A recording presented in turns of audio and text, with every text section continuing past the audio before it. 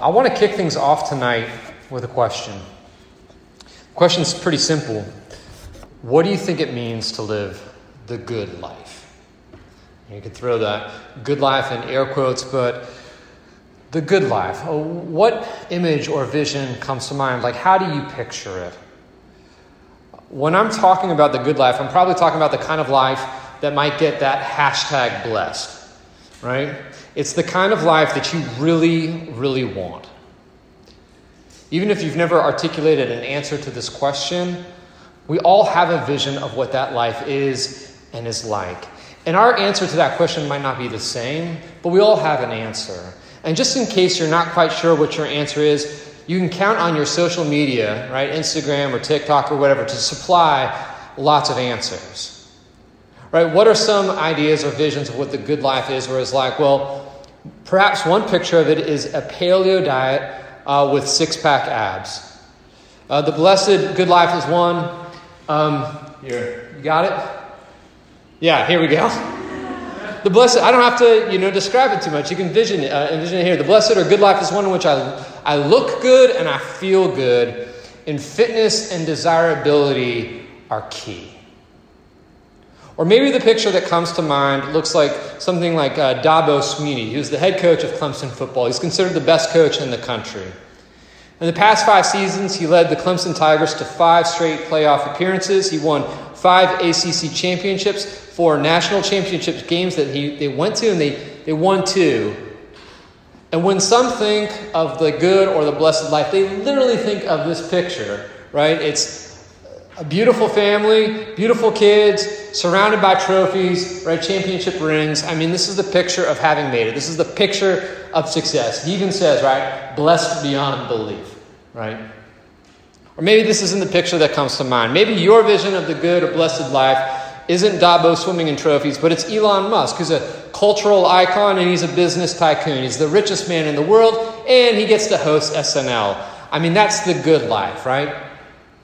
This is the picture, perhaps, of having made it. Maybe it's Beyonce. Trust me, I'm not that old.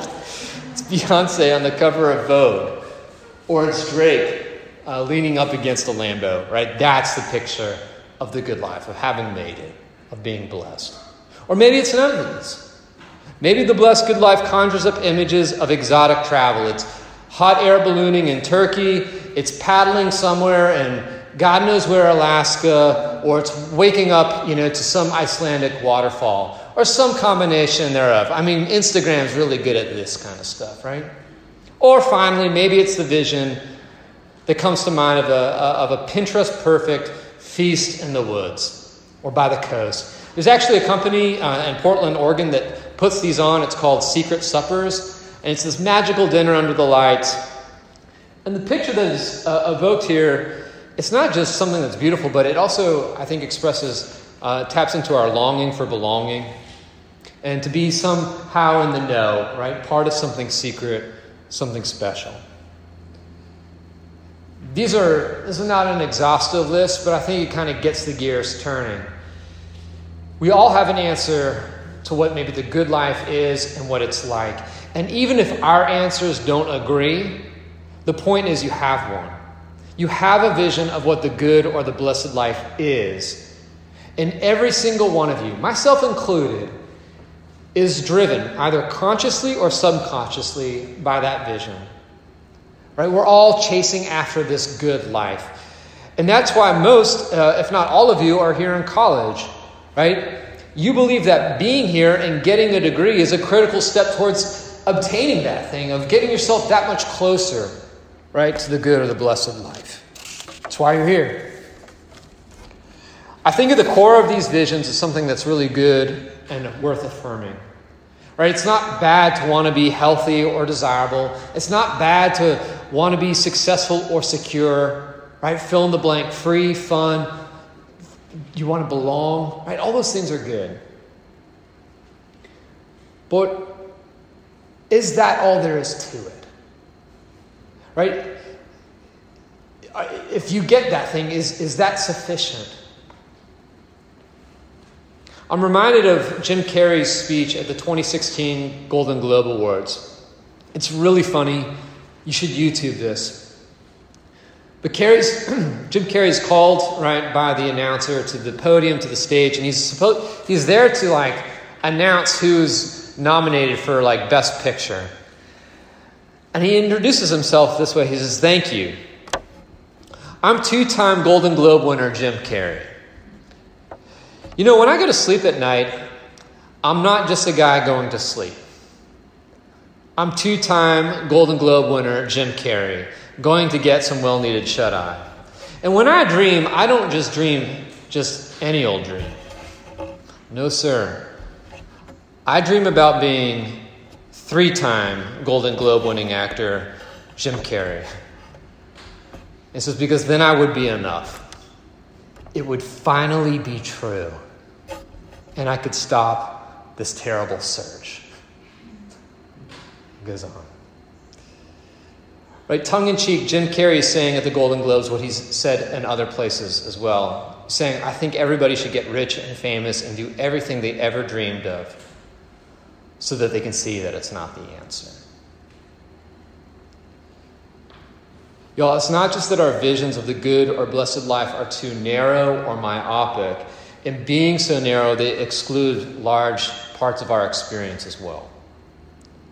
For instance, where does this vision of the good life make room for sickness or setbacks or suffering? Like, how do those things, sickness and setbacks and suffering, fit in this picture that you have of the good life? Do they fit at all? Or do you somehow imagine that you're able to escape the inescapable? We've all lived through 2020. We've all lived through 2021. And if the past 2 years have taught us anything, is that these things, sickness, setbacks, and suffering, are a normal part of our lives. There's no getting around them. They will find you. And if your vision of the good life doesn't account for that, if it can't make room for those realities, that vision really is an illusion. It's a mirage. And we've all seen the cartoons, right? Like when you chase the mirage, you end up eating sand. It doesn't work. So what you and I need is a better vision. We need a more accurate picture of what the good and blessed life is and is like. I think a picture that acknowledges and even incorporates the brokenness of this world, and at the same time is not overwhelmed by it either. I think we need a realistic picture that is at the same time hopeful and inspiring and worth pursuing. And here's where I might sound crazy. I think the Bible actually provides us of that picture. I think the Bible actually gives us an accurate picture of what that good or blessed life looks like. I mean, I say this is where I might sound crazy because it is kind of crazy to think that a book that is over 2,000 years old could paint a picture for you and for me, people living in 2021, of what that life would look like. And it would be compelling. And it would resonate. And not just resonate with us. It would resonate with us as much as it resonated with the original audience, which is like well over 2,000 years old. Like, you might not believe that the Bible is true, but you got to at least give it props if it's able to communicate effectively across the millennia like that. And actually give us a vision of a good life that, like I said, is compelling and that resonates. I think the genius of the biblical picture lies not only in its simplicity, but also its universality. That it really is able to communicate a picture of the good life, not to a very narrow segment of the population, right? Like Drake against Lambo, right? But can speak to people of all ages, across the ages, and across the world, like across cultures. Like there's something that's really beautiful and powerful about the image that we're going to look at right now. This is the biblical picture of what the good and blessed life looks like. And it comes to us from the prophet Jeremiah, who wrote around 600 BC. He writes this, and you have this in your handout. Blessed is the man, right? Blessed is the woman who trusts in the Lord, whose trust is the Lord. He, she is like a tree planted by water that sends out its roots by the stream and does not fear when heat comes, for its leaves remain green. And it's not anxious in the year of drought, for it does not cease to bear fruit. This is the picture of a good or blessed life that the Bible paints for us. It's a life of faith and trust. Here we see that the good or blessed life is not six-pack abs or Dabo's rings or swimming in the Seychelles or leaning against a Lambo. It is a life that looks like a tree planted by streams of water.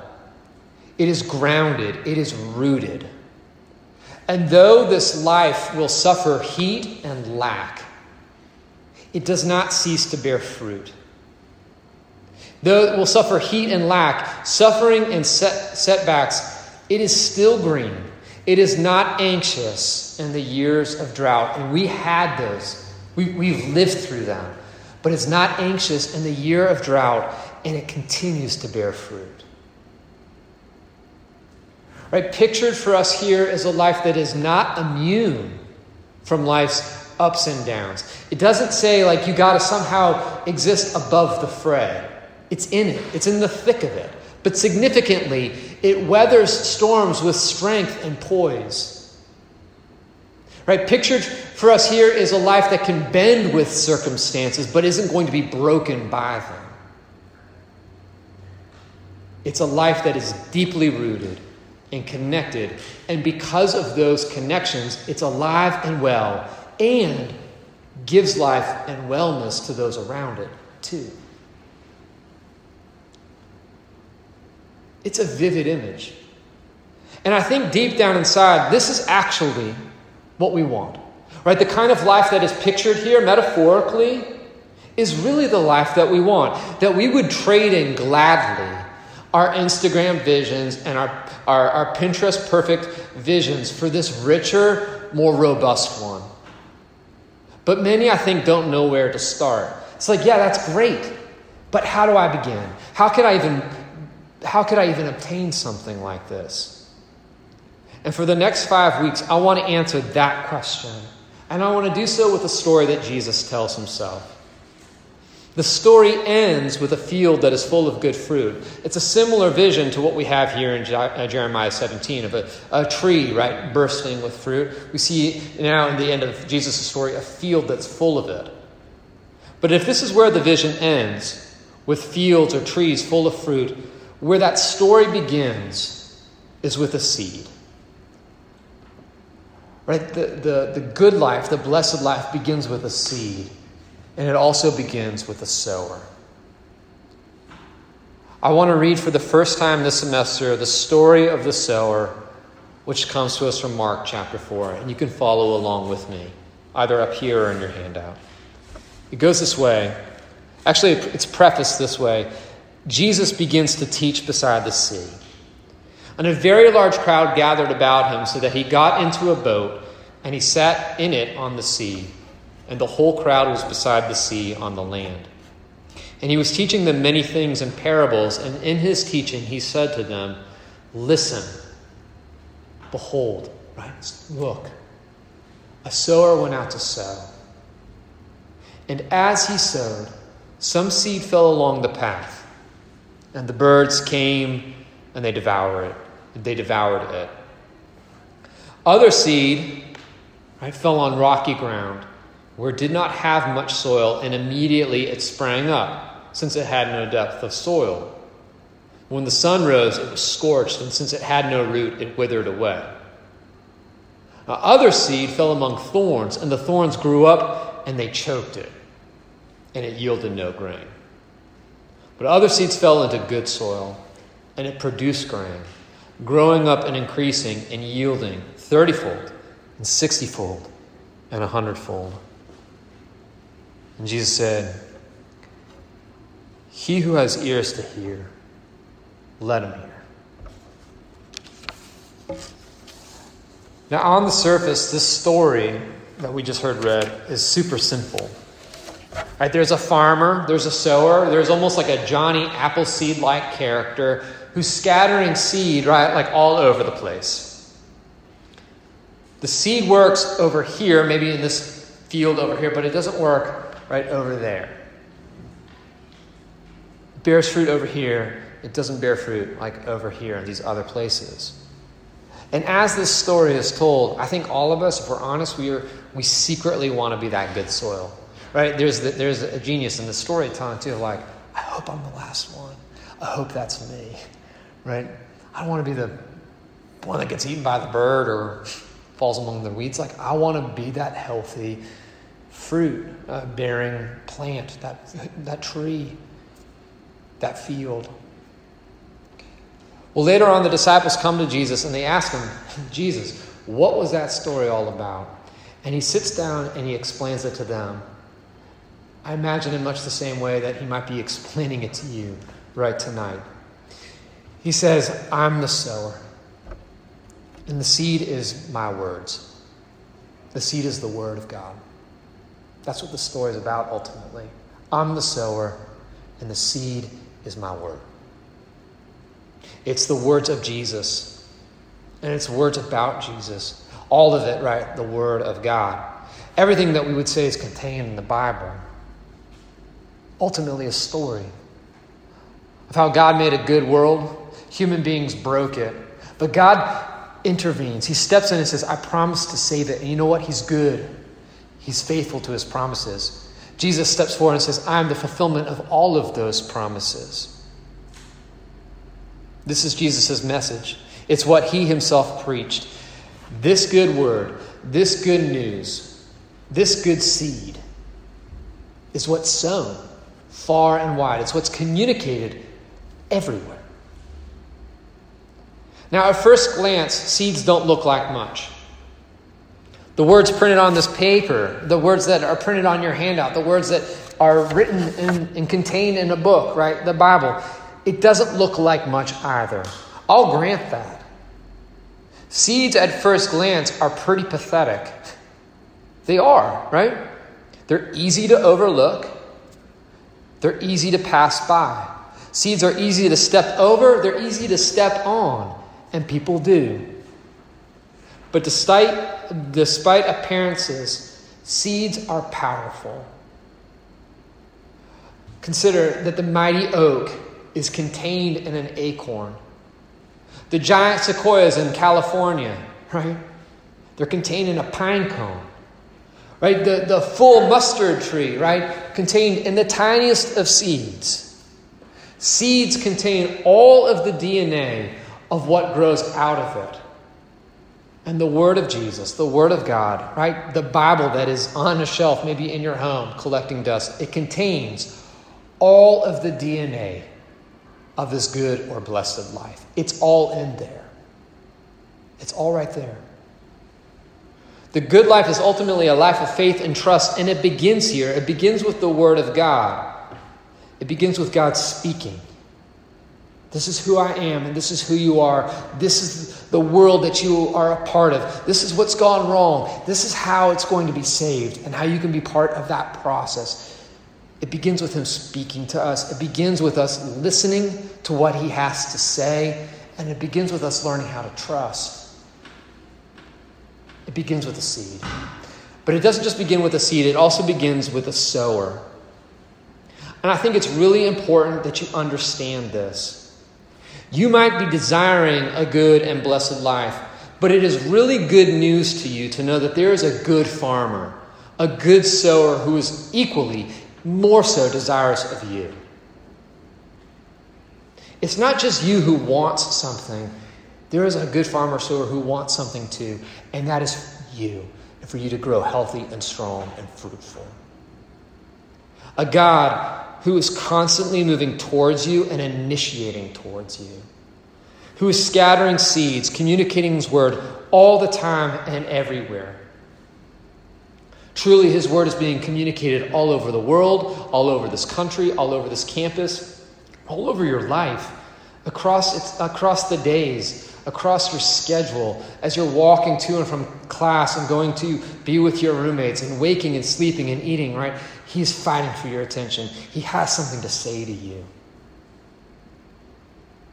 Constantly showering your life with seeds, with words, hoping that something will connect, something will take root, something will grow. This summer, I seeded my backyard with grass. This is like one of the most millennial things that my wife and I have done. We actually ordered grass seed from Instagram, and they sent it in a box with a satellite image of our yard. And it was yeah, it's laughable. It had a satellite image of our yard, and it was telling us where to sow our seed. There's a limited amount, right? There's 2 bags, and I didn't want to waste any, right? There's no sense in throwing the seed where it might not grow. But that is not how the farmer in Jesus' story rolls, right? He throws those instructions in the trash, and he takes a big handful of seed, and he throws it over there, and he takes another big handful of seed, and he throws it over there, all over the place. And for us looking, we're like, what are you doing? This guy must be a bad farmer. This guy doesn't know what he's doing, because doesn't he know that's a path? Doesn't he know that the soil's shallow there? Doesn't he know those are weeds? He's stupid. He's wasteful. He's ignorant. Or maybe he's none of those. Maybe he's incredibly generous. Right? Maybe he's incredibly gracious. And maybe he's really hopeful. Hopeful that against the odds, that actually might take root. And maybe Jesus, right, this good sower, isn't just this way about seeds, but he feels this way towards you. Generous, gracious, and hopeful. The good, the blessed life begins here. It begins with a seed. It begins with a sower. And my hope is that for some of you, the good, blessed life begins in college. Right here at UVM. That this would be the place where you feel like the Word of God actually penetrated your life. And it took root. And it grew. And for others of you, I hope that you feel that this is where it continues. That, right, the sowing and the planting and the cultivating of this life that God has been doing, this is good soil for you to continue to be nourished and to grow. RUF is a campus ministry where every student is invited to connect with Jesus, to experience his goodness, and to share his love with others. And I and we are very glad that you're here tonight. And I sincerely believe that Jesus, the good sower, is glad that you're here too. My hope for you tonight is that you know his welcome today. My hope for you tonight is that as we eat pizza outside and as we gather in here and we try to break some ice and we listen to God's word and we sing songs, that you would feel seen. You'd feel known, you'd feel loved. And I hope that you're going to continue to come back. Join us next week as we dig a little deeper into this parable and we uncover more and more of its meaning for us today. Before we do that, as we wrap things up and we sing some songs and maybe dig into some more cider donuts, let's pray.